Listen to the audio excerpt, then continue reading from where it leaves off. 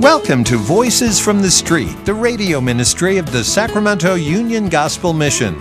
Prepare your heart for laughter and tears as we share the unpolished stories of the homeless and hurting, hope and transformation. Here is your host, Director of the Union Gospel Mission, Pastor Tim Lane. Well, I am so glad you joined us. I know you hear that every time that I'm glad. Well, every time I am glad that you joined us. I am so grateful that not only are you with us today, but again, I want to tell you all the support that you have given us over the years and over this terrible time in our country's history and all the things that are going on. Not only is God steadfast, but those of you that are donors to the mission have been steadfast too. I was just talking to a pastor. I had lunch with him, and he was talking about needs at the mission. And I said, you know, we try to ever expand what we're doing at the mission, and you guys have been so faithful to us over the years. I'm truly touched. Even through some personally sad times I had, your cards and letters and phone calls and everything meant a great deal to me. They comforted me as a family of Christ would comfort their own, and so thank you. We wanted to try something a little different today. I'm going to let Eileen Trussell, who is our development director, she wants to interview me. And so we're going to let her do that. But before I turn it over to her, I would like to tell you that if you get a chance, if you would go to 2 Timothy 3 and read the first few verses, then you'll see that Paul warned Timothy about men that would creep into the church, that there would be people who were all about themselves. They were rude, they were blasphemers, they were all these kind of things. And the reason I bring that up is that many people call the mission, a lot of people are really concerned about the way things are going, and they're apprehensive about the future. And I don't blame them at all, but I want you to understand that Paul told Timothy those things would come. And he didn't tell Timothy those things to alarm him, but so he could be prepared. So as things, if they get worse and worse, remember that Jesus said, I will never leave you and I'll never forsake you.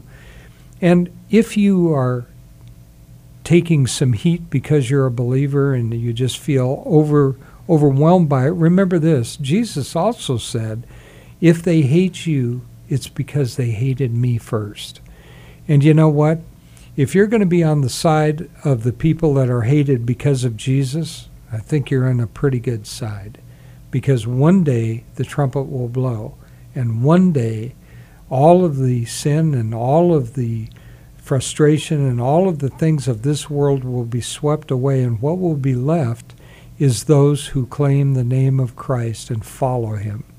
So take heart. You know, I not only look forward to the day that Christ returns, but I pray every day that he strengthens me and keeps me faithful, because I know I don't have the strength to do it.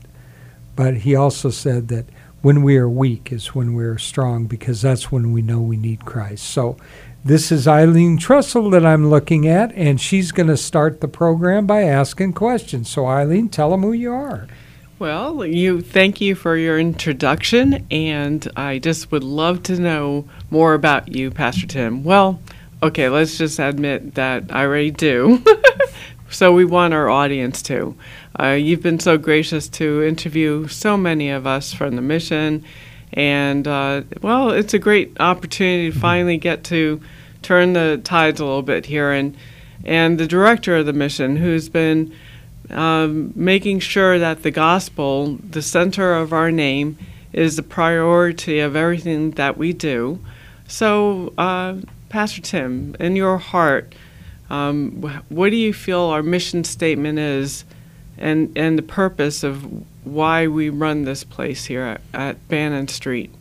You know, she's probably relieved, because she knows if you talk to a pastor and you ask him one question, you probably don't need to ask another one, but to be as brief as possible about it, our mission has never changed. The mission, as I see it, is to proclaim the gospel of Jesus Christ, to carry that name just like the original disciples were told to go out to all the world and make disciples.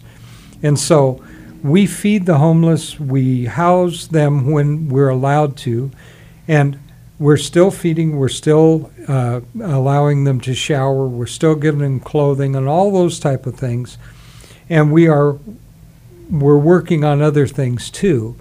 But when it is all boiled down to, we're not interested in just taking somebody, cleaning them up, getting them better, and then sending them out into the world to go to hell. Jesus Christ is the preeminent thing, the preeminent person. He is the one that is our righteousness. It's everything we do is centered around proclaiming the name of Christ. Amen. And how did you get even to the mission? Well, I was like so many of us, I was raised with a mom and a grandmother who were believers. And I thought because I went to church on Christmas and, Easter that I must be a Christian too. Besides, I was born here in the United States. Aren't we all Christians? That was my mindset. And when I was a young guy, I did a lot of things I shouldn't do. I did a lot of drinking and just a lot of things that I shouldn't do.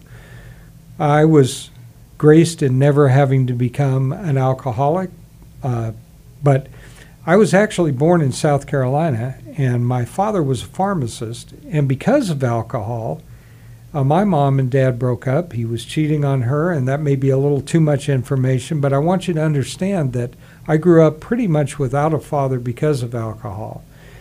And my mom tried to do the best she can. It's hard for a single mom, but she did the best she could. And I've always believed that somehow God had his hand on me, drawing me to his side, but I lived a life that was absolutely not in his will. And so finally when I was about 20 years old, I met my wife, Olga, who just recently passed away. She was a kind, lovely person, but she wasn't a believer either. Her parents weren't believers. And so to move things along a little bit, I was still in trade school off and on as I was going through my apprenticeship for air conditioning, and there was a guy who was a believer. And my motor shop guy was a believer, Rosenau Motor Rewinding, I still know him, and he kept talking to me about it, and this friend of mine. And at 28 years old, and Olga was 26 and a half, something like that, we had dedicated our lives to Christ, and we walked down an aisle to be baptized in a little Southern Baptist church in the Citrus Heights area. So having said that, looking back across my life, I could see that God had a direction. And by the way, he has a direction for you too. Mm-hmm. And that direction was, I had lived a life that was indulgent, and then I owned a business, and then I became a pastor and changed, if you want to call it careers, because I don't, I call it a call. And I did a lot of things that prepared me for being at the mission. And I have always been grateful to God that he didn't allow me to slip through the cracks of life and become like my father. I don't know if that helps you or not, but... Absolutely. And it's a joy to express your, purpose of what God has done in your life. You sharing, what does it have to do with you being the director of the Union Gospel Mission, how you grew up and then get saved? Well, it has a lot to do with it, because all the staff at the mission, we are born-again believers, mm-hmm. and we're faithful to Christ to do his work. And that's what I love so much about the Union Gospel Mission. It's truly a Christ-centered mission, with the gospel being the center of our name. Union Amen. Gospel Mission. We're a mission. Just like you would find one missionaries going throughout the world, you're looking at one right here at downtown Sacramento. That's right. And so, Pastor Tim, Mm-hmm. so you were a pastor of a church, you still are, and so then now how did you get employed at the Union Gospel Mission? I think you also, no, I do know, you also volunteered there first, didn't you? I did. Probably 25 years ago, I started coming down, and we were bringing the church down, and we were volunteering and giving the message once on the fourth Saturday. And, even to that point, one of those times somebody coughed in my face, and I wound up with bacterial pneumonia. And you might say, how does that play in? I think it plays in because when I was asked to come to the mission, those were things I had to consider, because when you do mission work, you're exposed. You're exposed to different things. But you take Jim Elliot, who marched into the jungles of South America to bring the gospel. He knew the risks too, because he was a missionary, and so are we. But yeah, I actually knew somebody that was on the board of directors. They knew me. And when they were losing their former director, I got a call and said, I don't know if this is something that you'd be interested in, but would you, pray about whether you would want to interview with us? I told him that a professor at Liberty University said that if you want to know if you have a call, then if God is bringing you there, don't ask for this sign or that sign, but ask that God give them a perfect peace about you coming, and that you have a perfect peace. So I prayed about it, and I interviewed with them, and I asked them. It was a pretty big board at the time. And so I met with half of them at a restaurant, and I told them, hey, I stood up as the interview was over. I said, listen, I'm a pastor, and we need to lecture somebody every day, and you're all I have right now. Probably not my best interview technique, but it was sincere. And I said, truthfully, I want you guys to know that as you interview other people for this position, if there's one single question that you have that you're uneasy about me being the director, then let's assume God is not in this. And I'll love you guys. I'll still come down and volunteer, but I won't be director unless God has drawn me to this mission. And so it wound up that, and I told him, I said, I'll be honest with you, there's probably 10,000 men that are more qualified to be the director of the mission than I am. So when they called, I asked them. I interviewed with the other half, and I just asked them, listen, did you guys have any doubts or trepidation about me? Is there any one of you that had a question left? And they said no. As a matter of fact, it's amazing, it was unanimous that you were the guy. So I started a few weeks later at the mission. And how long ago was that? 15 years. Yeah. And so I've never regretted coming to the mission. And so I've loved the mission because I see that God's work is actually being done there. So, and the people that are around me, yourself, for instance, we have Steve Jarrett, who's been there for 30 years, and I have a chaplain, and I have a lot of people there. And the one thing that you said is really true. I believe the people that are there to be born again, born not just of water, but of the Spirit. And so that makes it a totally different atmosphere than most people ever work in. But, I'm an ordained pastor. But you out there, if you're a plumber or you're a lawyer or you're a waitress or you're whatever the numerous things are, understand that if you're in Christ, you're an ordained whatever you are. Mm-hmm. And that it's still part of your ministry to share the gospel of Jesus Christ. So I know you do that at your desk often with people. Well, it's a joy. It's wonderful when, we get to speak with not only those in need that come to us for help, but also our donors and volunteers, and the ministry never stops. And we get fed as well from those we get to pray with and share the testimonies with. And it's been always very encouraging to see how many believe in us and believe in the work that we're doing of God, of Jesus Christ, our Savior. I want to put on everyone's bucket list that we have this beautiful Jesus Saves cross Amen. On the top of our building that's historical. It's been there since 69, since we've moved there. Yeah. And it still lights up so beautifully at night, this bright orange neon color. And you have to just drive by one night. But not within the next few nights, because I have somebody coming to work on it, because the Jesus part it just says Aves. Okay. So in about a week. Yeah. But really do take a look at that sign, because it is magnificent and lights up so beautifully. As we have worked on trying to get the building completely up to snuff, so that it's safe, so that it's warm, so it's attractive for the people that are on the other side. There's 2 buildings. One of the things I've told the board of directors and I've told the staff, no matter what we ever do, even if we were to have a completely brand new building, the one old thing that's going to stay there is that cross that says Jesus Saves. It's like all the old rescue missions used to have, and it's so impactful to me to look at. And as a matter of fact, if you folks out there get a chance to see our logo was patterned after the cross.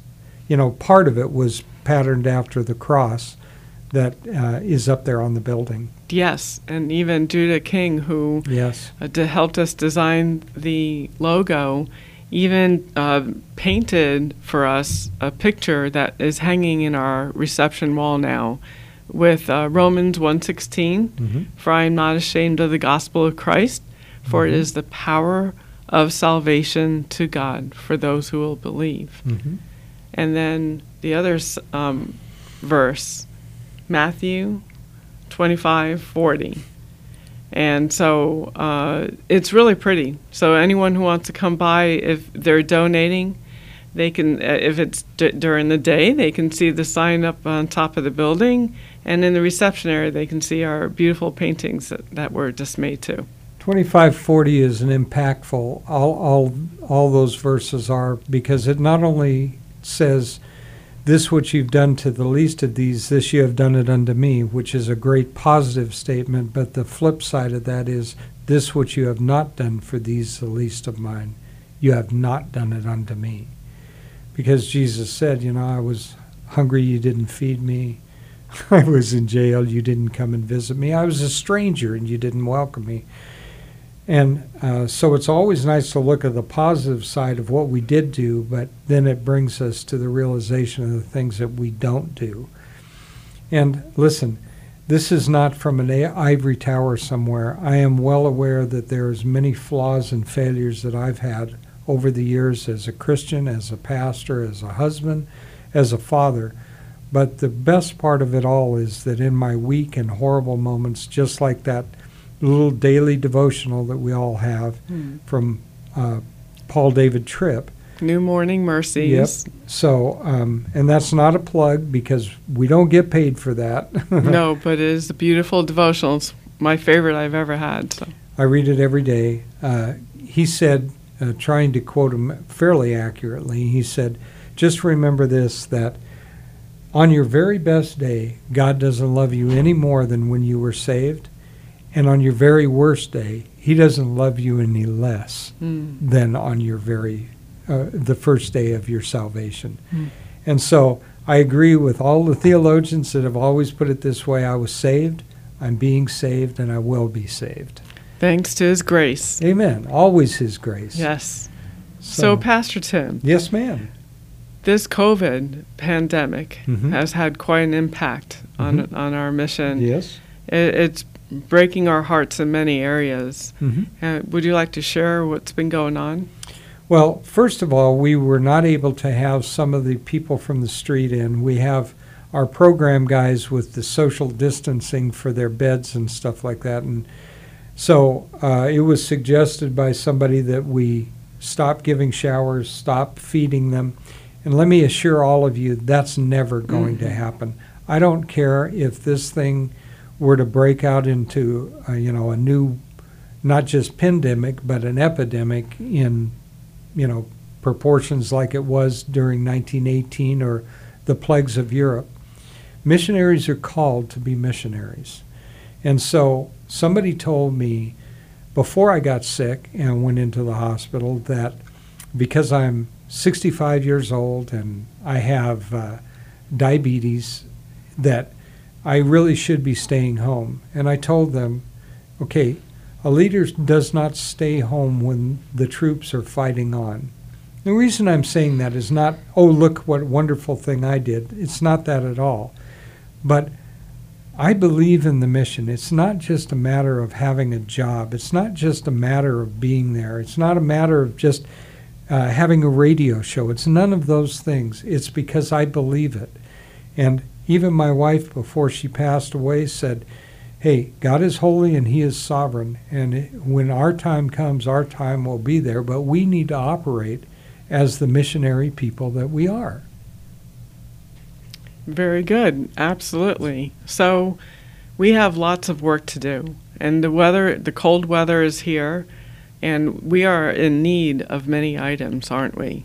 We are, and so I will just tell you that we need blankets, we need tarps, we're getting ready to give our food boxes out, sleeping bags. We don't give out tents because we don't try to encourage people to camp out on the street. We want them to be responsible citizens, but we don't want them to freeze either if they are out there.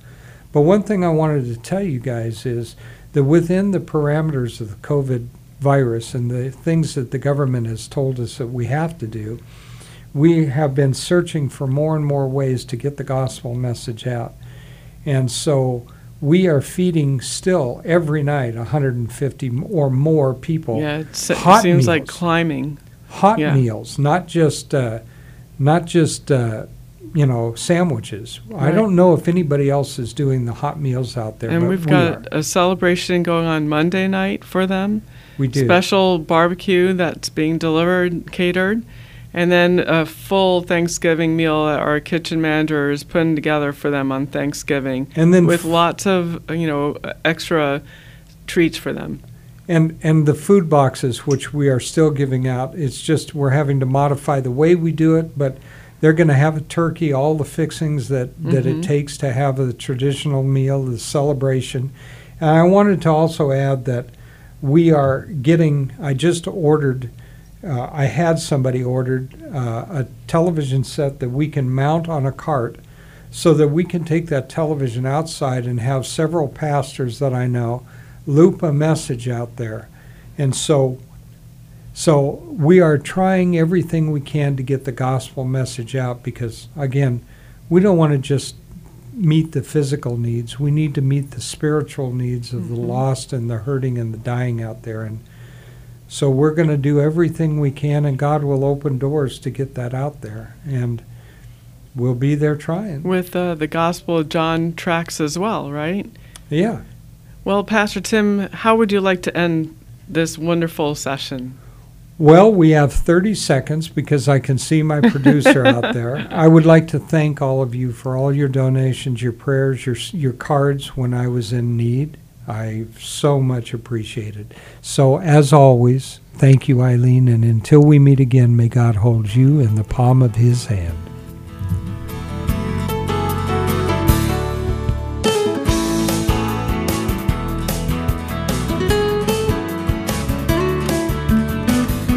Listening to Voices from the Street, the radio ministry of the Sacramento Union Gospel Mission. If your heart's been touched and you want to know more about the work of the mission, log on to ugmsac.com, ugmsac.com. To donate clothing, food, time, or financial help, call 916-447-3268, 916-447-3268. Thank you so much for listening. Join us again next week at the same time for Voices from the Street.